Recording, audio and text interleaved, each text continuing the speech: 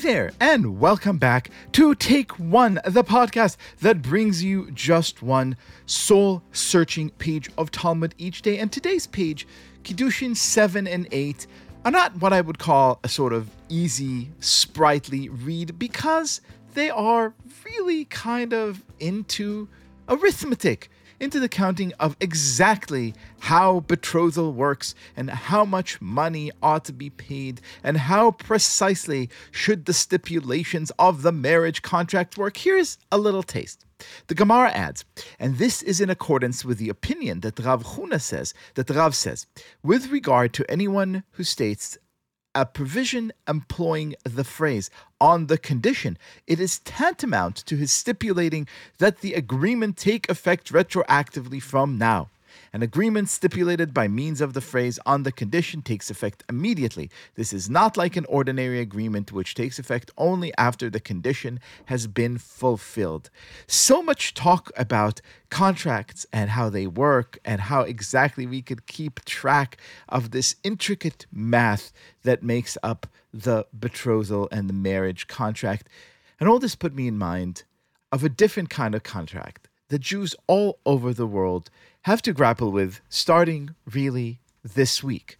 Because this week, this past Thursday, if you're listening in chronological order, we welcomed in the month of Elul, a magical, mystical month that compels us to do precisely what the rabbis do in the page of Talmud today, to do cheshbon nefesh, Hebrew for the arithmetic of the soul, to take very, very close stock of everything we've got and really look very carefully at our own betrothal agreement with our Creator.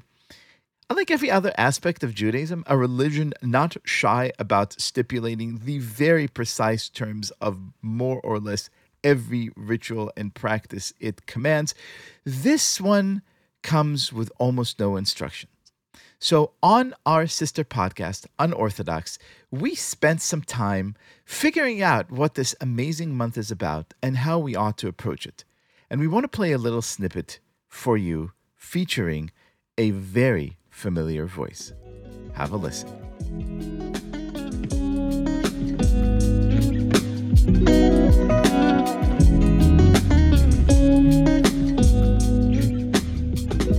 Rabbi David Bashivkin, hello, my friend. Leo, what an absolute pleasure. I'm so excited to be talking to you about one of my favorite topics, Elul. So usually we talk about Talmud, but I got to tell you, I am a complete Elul nut. When the month approaches, I find myself excited. I find myself ready. I want to do this cheshbon nefesh, beautiful Hebrew term meaning literally arithmetic of the soul.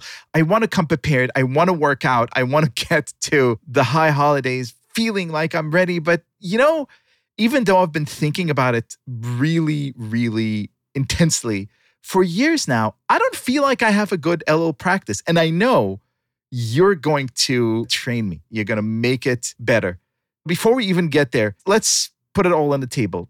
Explain Elul to those of us who are new to this amazing practice. So Elul is the Hebrew month that leads up to the high holidays. It feels like it's the beginning, but it's actually the close of the previous year leading up to Rosh Hashanah. And there's something very remarkable that happened really at the beginning of Elul, where Pirkei de Rebbe Eliezer, which is one of the midrashim that we have, explains that Elul is the beginning of a very important journey, namely where Moses went up onto Mount Sinai, when Moshe went up to Sinai in order to receive the second set of luchos, the second set of tablets. If you remember, there's a remarkable story that's told in the 32nd chapter of Exodus, where Moses breaks the first set of tablets. We didn't know it was the first set. We thought it'd be the final set because he sees the Jewish people serving the golden calf. And thank God the relationship was not over then. Moshe prayed and asked for a reconciliation, and God invited him to come back up onto the mountain to find a new set of luchos, to receive a new set of the Torah to bring down to the Jewish people. That journey began on the first day of Elul. And in a way, I look at my own life as kind of climbing up Mount Sinai, reflecting back on the last year. And all of us have some broken set of tablets in our lives, whether it's broken promises, whether it's unfulfilled values, it's not living up to the people that we want to be. We all have these shards in our life, and we move up and we ask God, bring me back up to the top of the mountain. Give me a second set. And that journey begins in the beginning of Elul. That is amazing. And now begins the hard part. Because, look, we have really, really clearly prescribed practices for Rosh Hashanah. We know exactly what to say. We know what to wear. We have shofars. It's great. Yom Kippur, forget about it. The fasting, the praying, the Kol Nidre, the liturgy, the, Hashem Hu Elokim and the Elah at the end. It's so well scripted. It's great. And yet, to prepare for it, we have a month in which we have some practices, but there's no real instruction. There's no real guidebook in a religion that is otherwise really prescriptive on exactly what to do and what not to do, telling you how to go ahead and search your soul for what's broken and what's working. How do you explain that? It's so interesting because Elul actually represents a different stage in the process of teshuvah. When we talk about repentance in the Talmud, there are really two parts of repentance that we oftentimes discuss. There's a very formal process that we go through beginning on Rosh Hashanah leading up to Yom Kippur, which is very formalized. We ask people for forgiveness. We make amends to people. We embetter ourselves in very formal ways. But there is a first part of teshuvah that I actually find even more moving, and the language that the Talmud uses for this form of tshuva is hirhure tshuva, the thoughts of doing tshuva. It's those pangs of aspirations. Sometimes it's maybe pulling at our heart with feelings of guilt. I can be better. I want to be better, but I don't know exactly how. And that, instead of just being this ephemeral idea where everybody has felt periods in their own life where their own thoughts start to drift and say, I could be better, I could do better, we actually created a month, which is Elul, where we actually focus on hirhure tshuva.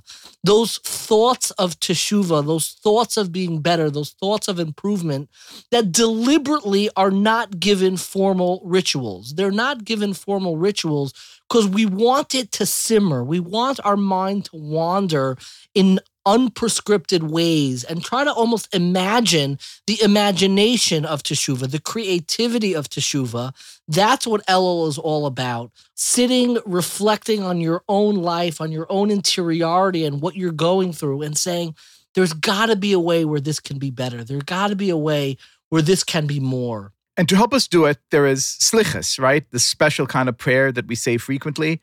What are those for the uninitiated? So slichos are extraordinarily remarkable. They're early morning prayer, and slichos are actually petitions to God where we, so to speak, reflect on those pangs, those imaginative teshuvah, where we kind of ask all of the celestial hosts of the universe, bring me closer to God, bring me closer to divinity in my life. They're always done either very, very late at night or very, very early in the morning, before your day gets started, because what repentance is all about is not just figuring out how do I get closer to the bullseye, but it's the question, the teshuvah of the high holidays is unique because we ask, what should the bullseye be? We're not just asking, how does my life better fit my values, but we ask a more foundational question, what should my values be? And the way to ask that question is when it's not so busy, you're not at work, you're not in the cubicle, you're not answering emails, you're not taking care of your family, but it's very quiet outside. It's late at night, it's super early in the morning. And you ask yourself, not how do I get closer to my values, but what should my values be? What should I be reaching towards? That's the ultimate form of tshuva that I think is embodied by this time of year. So I love it very much. And I try to ask myself this question for a month, or at least a month every year. Let me tell you a little bit about what I do. I read a book every year. It's called This Is Real and You're Completely Unprepared, which is a great book by the late, great Rabbi Lou about this process and how to reflect. I try to increase in mitzvot. I try to commit to at least one other practice, one more righteous deed that I didn't observe that strictly or didn't observe at all, and sort of try to add on, not just for the month, but really pledge for the year. I meditate every day as is, but try to really kind of own in on meditation. So I come really after having a lot of time to prepare. We'll hear a bit later in the episode our friend Kylie Unell doing this in Central Park beautifully. I really try to think, read, reflect, and do. What should I be doing better? So far be it from me. We know each other too long that I'm not going to tell you how to improve or a specific path. Oh, please do. I need it. I never would, but I will tell you a thought that I always dwell upon in Elul, which kind of gives me a practice to enter the high holidays, which may be deeply satisfying or deeply unsatisfying, but it's actually a description of kind of my own thought process, particularly in Elul. There is a very strange custom that we don't find regarding any other month in the Hebrew calendar. And that is for the month of Elul, which is spelled with the Hebrew letters Aleph, Lamed, Vav, Lamed, which spells out Elul. For some reason, it's the only month that we do this for. All of the different works, rabbinic works, they always try to find meaningful acronyms for what those Hebrew letters that spell out the word Elul actually represent. Aleph, Lamed, Vav, Lamed. And they point to different allusions for what this month represents. The most famous of which is probably that Elul is an acronym for the Hebrew words that can be found in Shir Hashirim in the 6th chapter in the 3rd verse. Ani ledodi vidodi li. I am to my beloved and my beloved is to me. And there are other allusions that people find that are also extraordinarily beautiful. I'll tell you a few. One is es levavcha v'es levavav, to your heart and to the hearts of others in the 30th chapter, the 6th verse of the book of Devarim. Another beautiful acronym that is found in Elul is actually found in Purim, in Megillas Esther, where Aleph Lamed Vav Lamed spells out the Hebrew words Ish l're'ehu v'matanos le'evyonim, a person to his friend and gifts to the poor. There is a common denominator in all of these, which are probably the most famous acronyms, and that is our relationship to the people who we treasure and are most beloved to us. Our friends, our colleagues, our children, our parents. When I think about teshuvah, I think about reconciliation and healing the relationships that are actually most dear to me. A lot of people, when it comes to reconciliation, when it comes to asking forgiveness, they think about their arch nemesis, the person in the office who, you know, they always hate, the friend who they got into a fight with from 5 years ago or 10 years ago and they lost touch with. And they think, oh, maybe this year I'll reach out to them. And that's beautiful. I would never stop somebody from doing that. But I think the real reconciliation is the people who are closest to us. Did you ask your spouse for forgiveness? Did you ask your children for forgiveness? Did you ask your parents for forgiveness? Did you ask your closest friends for forgiveness? The Ani ledodi vidodi li, which is our relationship with God. How do you clean out that pipeline? Ask your dodi, ask your beloved for forgiveness. How do you create teshuvah in your life? Go and seek forgiveness. Heal the relationships that are closest to you. Ish l're'ehu v'matanos le'evyonim. A person to his friends, to those close to him in his community, and gifts to the poor. I think that in the acronyms, we almost find a roadmap for where we should be placing our emphasis. Rabbi David Beshevkin, this is amazing. And before I let you go, I have just one quick fire question. Suppose someone needs a sort of TLDR, too long didn't read version of this interview. Suppose someone says, look, I'm a busy person. I just want one thing to read, one thing to do, one little hack, if you will, one simple hack, as the internet likes to say, to get Elul started on the right foot. What would be your prescription? You're setting me up and you're going to kill me for doing this, but before you're killing me. Do I hear Rabbi Tzadok coming along? No. I'm going to say one other acronym and then I'm going to give a recommendation that you're more than welcome to cut out. It's a little self-serving and you could absolutely cut my head off and never invite me on again. There's one acronym for Elul that really, really moves me. And it's the acronym, again, Elul is Aleph, Lamed, Vav, Lamed. There's one acronym that has always moved me, and that is Aron, Luchos, Vishivrei Luchos. That the Ark had this set of whole tablets and also the broken tablets, Aron Luchos V'Shivrei Luchos, that we have the whole tablets and the shards of the broken tablets all together in the same ark that lived in the Holy of Holies, is an acronym for Elul itself. And I believe that in our life, we have a lot of failures. We have a lot of shards that we're not sure what to do with. Now, let me ask you a question. Let me interrupt and ask you a question. Is there an amazing book that a very wise and wonderful Jew wrote about sin and failure in the Jewish tradition that everyone should read right away? So you're killing me, but that's kind of where I was getting to. I did write a book about this. I would understand if me recommending my own book is a total deal breaker in this. But if you'll amuse me for a moment, yes, that's where I was going. I did write a book called Synagogue, but spelled S-I-N, on sin and failure in Jewish thought. And that book is about how to take your shivrei luchos, those broken shards in your own life, and find a place for them in the Ark of the Covenant that represents the totality of our lived experiences and narratives. Don't discard your failures. Don't discard your difficulties.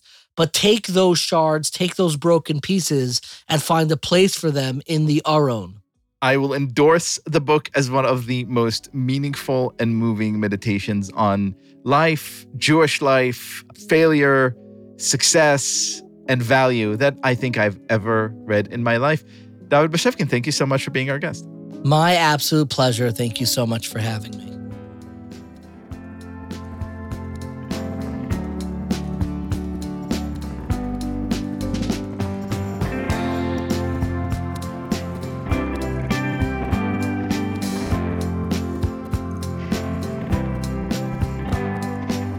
This has been Take One.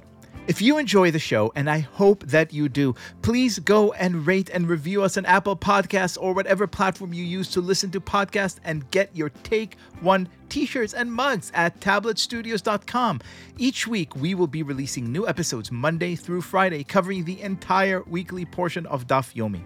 Take One is a Tablet Studios production. The show is hosted by me, Leah Leibowitz, and is produced and edited by Daron Ruskay, Quinn Waller, and Ellie Blyer. Our team also includes Stephanie Butnick, Josh Cross, Robert Scaramuccia, Courtney Hazlett, and Tanya Singer. For more information, go to tabletmag.com/take1. Subscribe to our newsletter at tabletm.ag/take1newsletter, or email us at takeone@tabletmag.com. You can find us on Twitter at take1dafyomi, or join our Facebook group by searching for Take One Podcast.